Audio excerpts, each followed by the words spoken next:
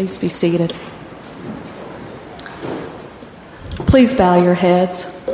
Almighty God, in you are hidden all the treasures of wisdom and knowledge.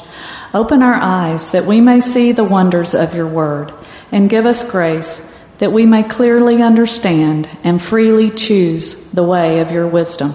Through Christ our Lord. Amen. The Old Testament reading today is Deuteronomy 34, verse 5 through 12, which is on page 225 in your pew Bible. So Moses, the servant of the Lord, died there in the land of Moab, according to the word of the Lord, and he buried him in the valley in the land of Moab, opposite Beth Peor, but no one knows the place of his burial to this day. Moses was 120 years old when he died. His eye was undimmed and his vigor unabated. And the people of Israel wept for Moses in the plains of Moab 30 days.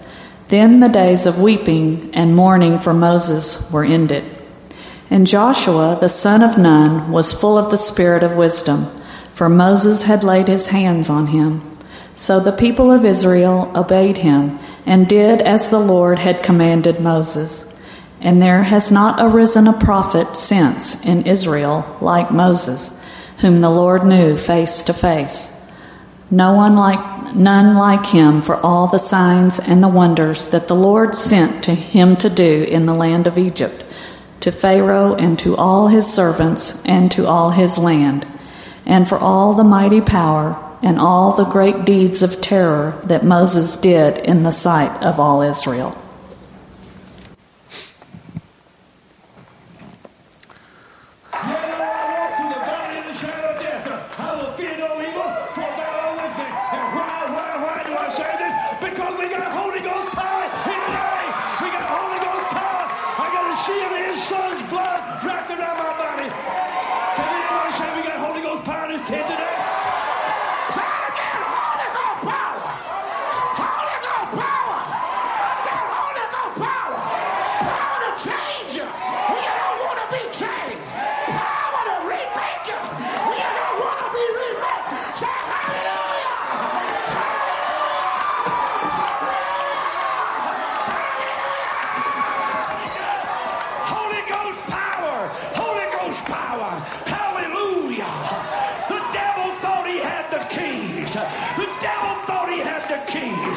But Jesus went to hell.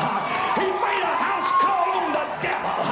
He took him off of his throne, done a backflip on the devil, and stripped him of all of his power, and come out of hell with the keys to the kingdom. And church, we got the keys to the kingdom.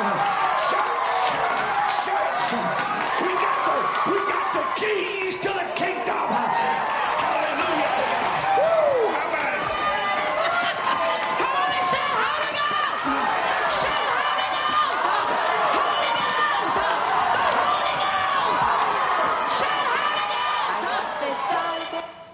You got Holy Ghost power today, huh? Yeah. Now, as Presbyterians, we're not really known for Holy Ghost power, are we? We're known, of course, as the frozen chosen, all right? We're very thoughtful and reflective, pensive people. But as followers of Jesus, we actually all do have the Holy Spirit. We may not demonstrate it in our worship quite like our Pentecostal brothers and sisters do in their more charismatic ways. Actually, what we do is we look at the words of the Apostle Paul that we find in 1 Corinthians chapter 14.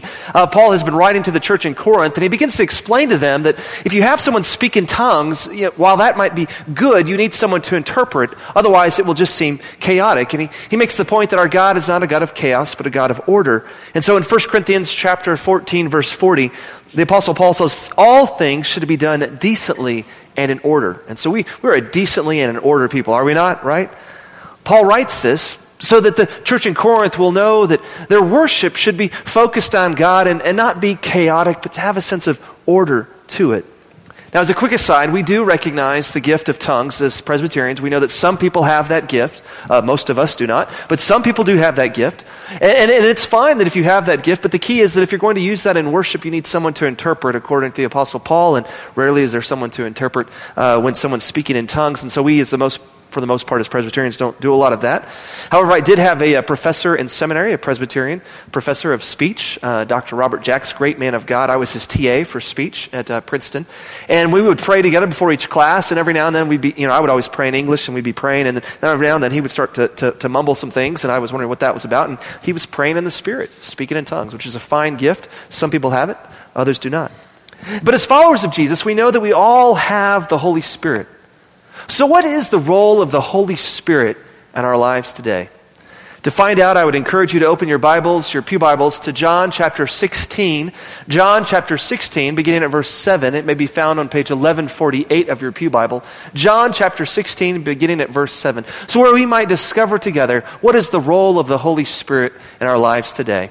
But before I read God's Word, let's call upon His Spirit again to guide us in the reading and the preaching of His holy Word. Please join me as we pray. Holy Spirit, we thank you so much that you inspired John to put pen to paper so that we might have the words of Jesus here today. Lord, we pray that as we read your word, you might give us eyes to see and ears to hear, and that you might open our hearts, that we might be receptive to your word, that we might be transformed at the reading and the preaching of your holy word. May the words of my mouth and the meditation of all of our hearts be acceptable in your holy sight. Through your Son's precious name we pray, and all God's people said, amen. John chapter 16, beginning at verse 7. Listen to the word of the Lord.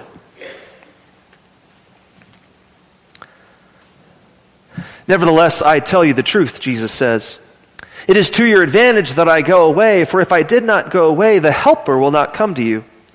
But if I go, I will send him to you. And when he comes, he will convict the world concerning sin and righteousness and judgment. Concerning sin, because they do not believe in me. Concerning righteousness, because I go to the Father, and you will see me no longer. Concerning judgment, because the ruler of this world is to be judged. I still have many things to say to you, but you cannot bear them now.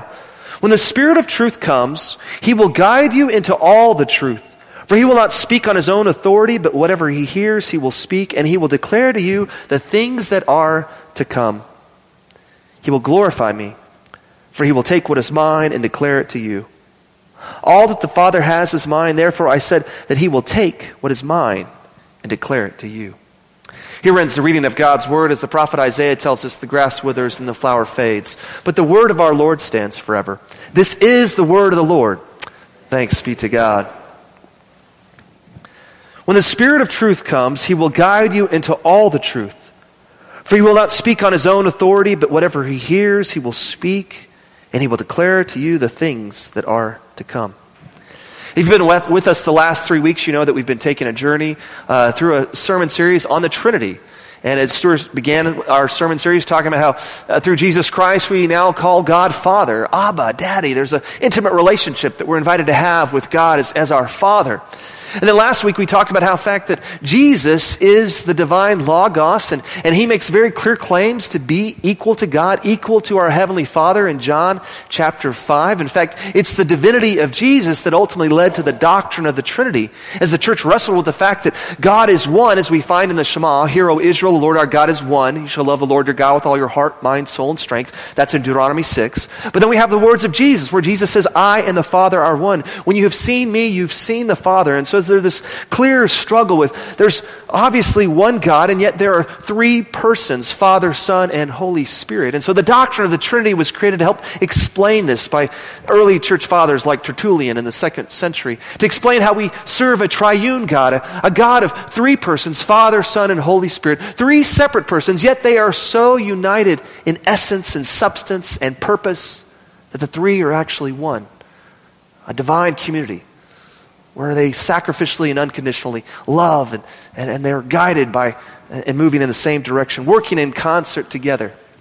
Well, now in our text, Jesus tells his disciples that I'm about to leave you, but I'm not going to leave you alone. No, I'm going to send the Holy Spirit to be with you. In fact, John 16 is a part of a greater conversation that Jesus has been having with his disciples since John chapter 13, after he washes the disciples' feet. And in John 14, Jesus first mentions the Holy Spirit in John chapter 14, verses 16 to 17, when Jesus says this, And I will ask the Father, and he will give you another helper to be with you, even the Spirit of truth, whom the world cannot receive because it neither sees him nor knows him.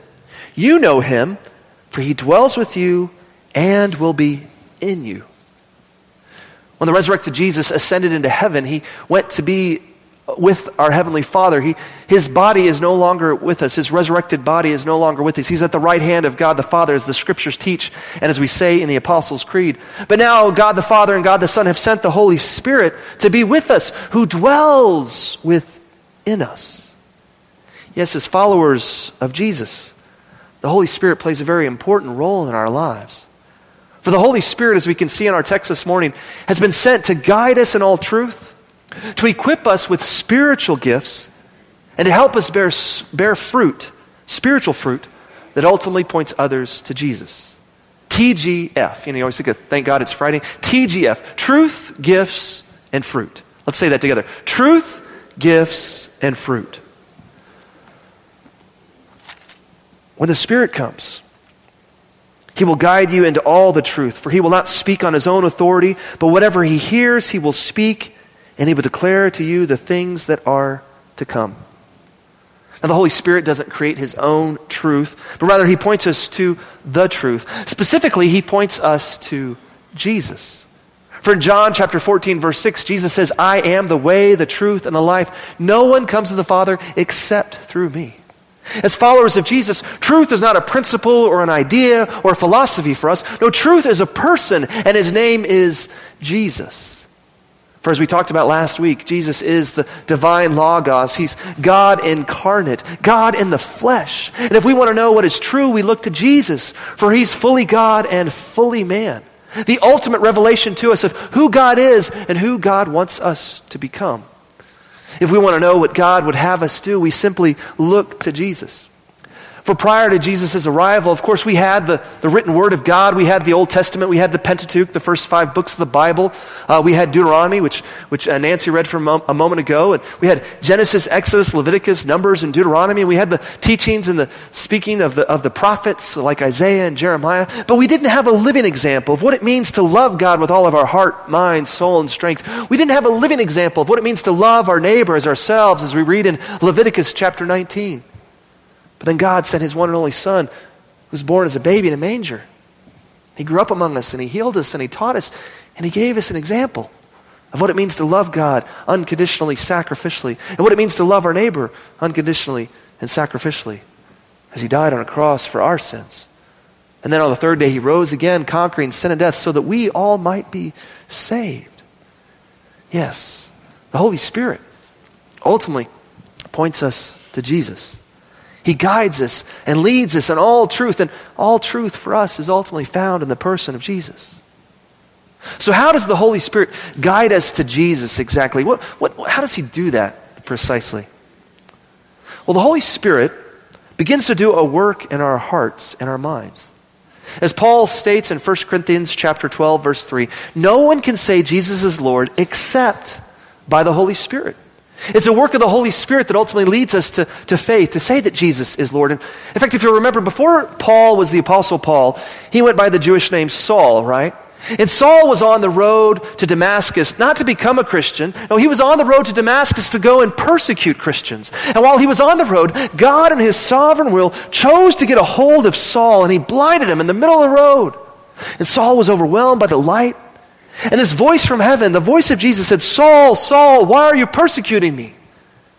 And Saul, in humility, replied, who are you, Lord? And Jesus, from the right hand of God the Father, says, I am Jesus, whom you are persecuting. Saul did not go to Damascus to become a Christian. He went to go persecute Christians. But God got a hold of Saul, and the Holy Spirit began to do a work in Saul's life. And Ananias is eventually sent to pray for Saul and to give him the Holy Spirit. And we read the words of Ananias that he said to Saul in Acts chapter 9. Acts chapter 9, verses 17 to 19. It says, so Ananias departed and entered the house, and laying his hands on Saul, on him, he said, Brother Saul, the Lord Jesus, who appeared to you on the road by which you came, has sent me so that you may regain your sight and be filled with the Holy Spirit. And immediately Something like scales fell from his eyes, and he regained his sight. Then he arose and was baptized, and taking food, he was strengthened. Notice that Saul's eyes are open when Saul offers the Holy Spirit to Saul. It's the Holy Spirit who begins to open our eyes and to quicken our hearts so that we might respond to God's amazing grace. It's the Holy Spirit who ultimately convicts us of our sin and helps us see who Jesus really is. For as Jesus explains in John chapter 16 of our text, verses 8 and 9, we read, He, the Holy Spirit, will convict the world concerning sin and righteousness and judgment. Concerning sin, because they do not believe in me. The great sin of humanity, as we find in the Gospel of John according to Jesus, is to deny the divinity of Jesus, to not recognize that Jesus Christ alone is Lord. As Jesus said to Nicodemus in John chapter 3, verses 16 to 18. Excuse me. I've had a cold, so I'm kind of throat loser. John chapter 3, verse 16 to 18. For God so loved the world that he gave his only Son, that whoever believes in him should not perish but have eternal life. For God did not send his Son into the world to condemn the world, but in order that the world might be saved through him. Whoever believes in him is not condemned, but whoever does not believe is condemned already, because he has not believed in the name of the only Son of God. You know, as Christians, we love to quote John 3:16 because it talks about God's love, right? We'll see that at a football game probably today somewhere in the stadium. John 3:16, God so loved the world. I've never seen a sign that says John 3:18. Have you ever seen that? I've never. Because John 3:18 talks about the judgment of God too. That those who believe in him is not condemned, but whoever does not believe is condemned already because he has not believed in the name of the only Son of God. The Holy Spirit has come to convict the world of its sin, to help us see that Jesus Christ alone is Lord, to draw us to Christ. And as we stand in the light of Christ, Jesus says, I am the light of the world. As we stand in the light of Christ and the holiness of Christ, we're overwhelmed by his holiness, and we're reminded of our own sinfulness and how far we fall short of God's design. For Jesus Christ is without sin. But we in our sin stand before Christ and we recognize we are sinners. And by a work of the Holy Spirit, we're humbled and we confess with our lips that Jesus Christ alone is Lord, to the glory of God. Yes, when Jesus says the Holy Spirit is going to guide us in all truth, we can see that ultimately the Holy Spirit is going to guide us to Jesus, who is the truth. In fact, earlier in John chapter 14, verse 26, Jesus says this about the Holy Spirit. But the Helper, the Holy Spirit, whom the Father will send in my name, he will teach you all things and bring to you remembrance that all I have said to you. He will teach us all things and remember and help us have remembrance of all that Jesus had said to his disciples. Yes, the Holy Spirit has come to remind us of all that Jesus said. But how does the Holy Spirit do that for us today? I mean, Jesus said these words to his disciples, and they had been with Jesus for 3 years. They were there when Jesus gave the Sermon on the Mount, which was amazing. They were there when Jesus told the story of the prodigal son or the story of the Good Samaritan, all these amazing parables and teachings that Jesus did. They were there and heard it, and the Holy Spirit's going to remind them of those teachings. But how are we to be reminded of the teachings of Jesus today? How is it that the Holy Spirit helps us see the truth of Jesus today? Ultimately, by taking us to this, God's holy word, which the Holy Spirit inspired. As the Apostle Paul says in 2 Timothy chapter 3, verses 16 to 17, he says, all scripture is God-breathed, or is inspired by God, and is useful for teaching, rebuking, correcting, and training in righteousness, so the man of God or the woman of God may be thoroughly equipped for every good work. The Holy Spirit inspired Paul to write his letters, and the Holy Spirit inspired Luke to write his Gospels in the book of Acts, and the Holy Spirit inspired John to write his Gospel. Yes, as we come to God's Word, the Holy Spirit speaks to us and reminds us of who Jesus really is, for all of Scripture ultimately points to Jesus. John Calvin, the founder of the Presbyterian Church, says this about God's Word in his Institutes of the Christian Religion, his best-selling book. He says, for as God alone is a fit witness of himself and his Word, so also the Word will not find acceptance in men's hearts before it is sealed by the inward testimony of the Spirit. This idea of the inward testimony of the Spirit is that the same Holy Spirit who convicts us that Jesus is Lord is the same Holy Spirit that helps us see that this is God's written word for us today. And if we'll humbly open our hearts, God will speak to us and we'll be changed. This Christmas Eve, we're going to invite everyone who comes to our church to receive one free copy per family of the story. The story is basically the grand narrative of the Bible. Randy Frazee and Max Lucado have taken the NIV and they've taken out books like Leviticus and they've decided to just focus on the grand story of the Bible. And I don't know about you, but if you've ever tried to read through the Bible from Genesis to Revelation, it starts off real well. I mean, you're in Genesis, the story of creation. We all love that, right? And you got Adam and Eve and the slippery serpent. I love that story. It's a great story. Noah, the ark. You remember the two animals go in 2 by 2? You remember the song at least, right? And then you got Abraham and he's the father of many nations, and then you got Isaac, and then you got Jacob, and you got Joseph. That's great stories. And then you get to Exodus, Moses, good stuff. Leviticus, whoa, stop sign. Oh, hey. About all the sacrifices and the rules and the regulations, and kills you. Well, what they've done is they've taken the Bible and they said, let's just tell the narrative, the grand narrative of Scripture, so that it ultimately reads like a novel. It's a great book. And we're going to give one to each family who comes so that we might invite them to join us this year in 2016, starting January 10th, through a journey of the whole Bible from Genesis to Revelation, telling the grand narrative of Scripture. I grew up at First Presbyterian Church in Midland, and by God's grace, I had two parents who were very committed that I go to Sunday school every Sunday. I went to Sunday school every Sunday so that when I was a senior in high school, I could tell you any story about any character in the Bible you wanted to know. I could tell you the story of Joshua or Moses. I could tell you the story of David or Abraham. I could tell you the story of Noah. But I had no idea how those all fit together. I did not have any sense of the grand narrative of Scripture. And so for the most part, I really didn't read the Bible on my own, because when I read it, I was confused. I didn't know how it all fit together. We want to take care of that problem. We want to make it easy for people to read this whole Bible by beginning with the grand narrative first in 2016. And as a whole family goes through this, we'll be preaching on it, and the Sunday school classes will teach on it, and every kid who comes on January 10th will get their own copy of the children's version of the story, so that families together can walk through the story of the whole Bible, the redemptive story of God's Word. We've got a little video I want to show with you about, kind of helps understand why families need to do this together. Well, the studies are in, and they are screaming to us loud and clear what the Bible has been telling us all along, and that is this: parents must be involved in. No, parents must run point on the spiritual development of their children.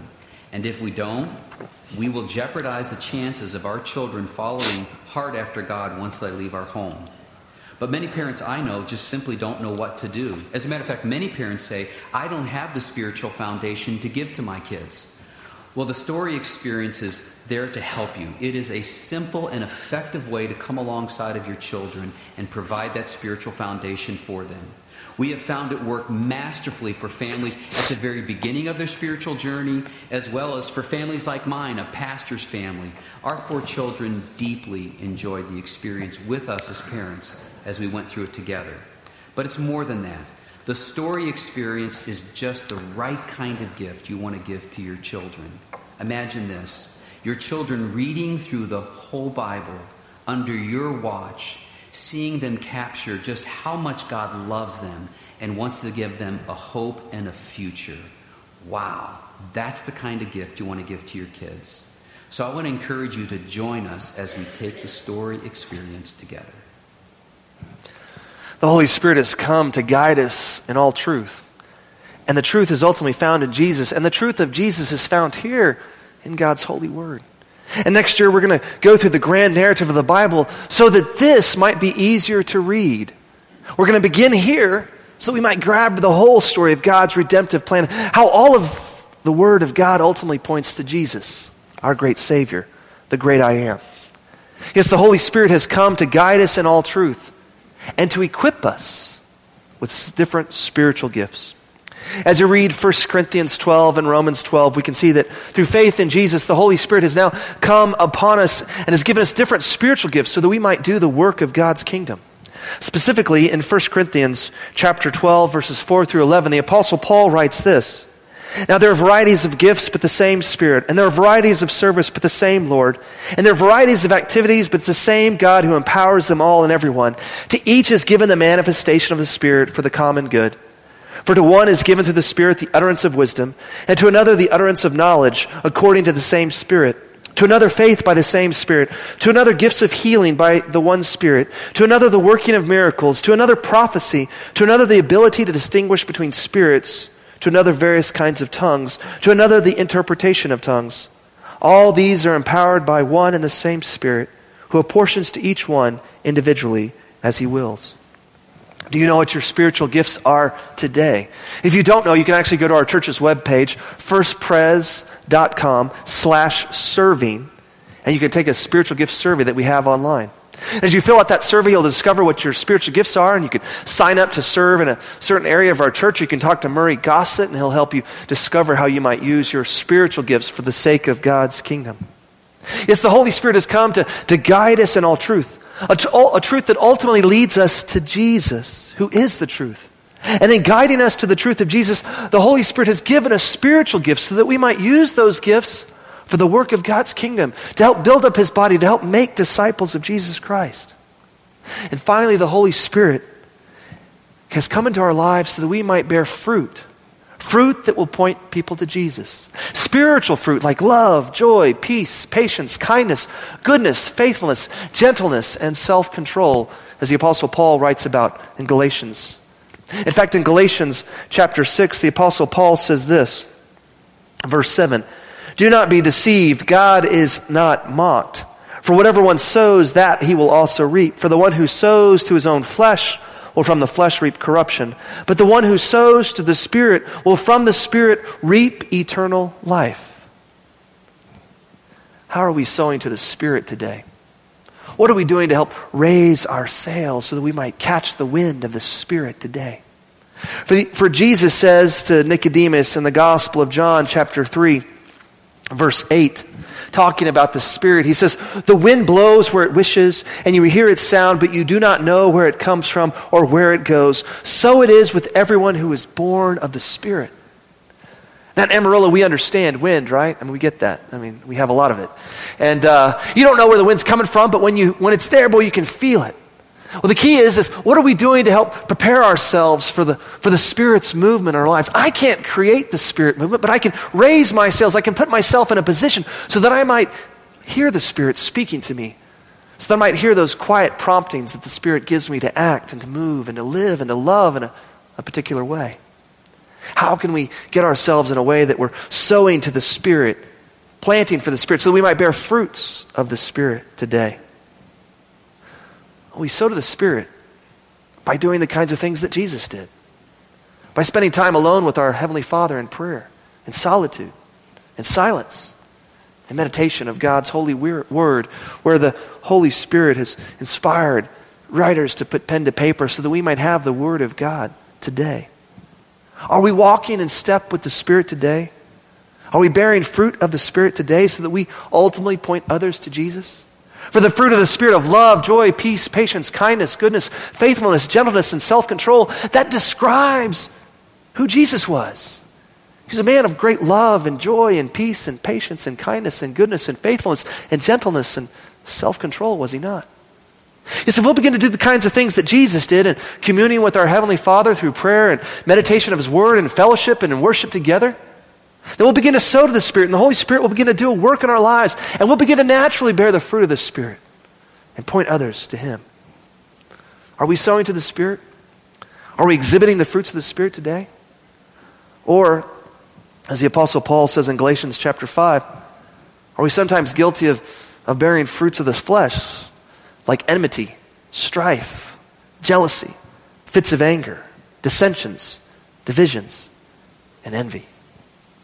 To avoid the fruits of the flesh, to avoid living like that, we need to practice the kind of disciplines that Jesus did. We need to train unto righteousness by sowing to the Spirit, and spending time alone in God's Word and meditation and fellowship and worship and prayers and praise to God. Yes, the Holy Spirit has come to guide us in all truth. We find the truth in God's Word. The Holy Spirit has come to give us spiritual gifts so that we might do the work of God's kingdom. And the Holy Spirit has come to dwell inside of us so that we might bear fruit. Fruits of love, joy, peace, patience, kindness, goodness, faithfulness, gentleness, and self-control. Fruit that ultimately helps point others to Jesus. And gratitude for the gift of the Holy Spirit. May we humbly seek to walk in step with the Spirit today so that we might draw closer to Jesus and become more like Jesus and ultimately point others to Jesus. Please join me as we pray. Gracious and loving God, I thank you that you're a God who has not abandoned us, but you sent your Son to this earth to save us. And then when he ascended into heaven, Lord, you sent your Holy Spirit to guide us in all truth, to equip us with different spiritual gifts so that we might do the work of your kingdom, and to move in our lives in such a way that we begin to bear the fruit of the Spirit of love, joy, peace, patience, kindness, goodness, faithfulness, gentleness, and self-control. Oh God, may each one of us seek to sow the Spirit today and this week by doing the kinds of things that Jesus did in communion with his heavenly Father. He spent time alone with God, and he spent time in prayer and solitude and silence and meditation on your word, and he worshiped you, and he fellowshiped with others. And Lord, I pray that we might seek to walk in step with Jesus so that we might sow to the Spirit, so we might raise our sails, so that we might catch the wind of the Spirit, so we might hear the Spirit moving, and we might obey. So that ultimately, like the Spirit, we might point others to Jesus today. We pray this in the strong and precious name of your Son, who is the Christ. And all God's people said, amen.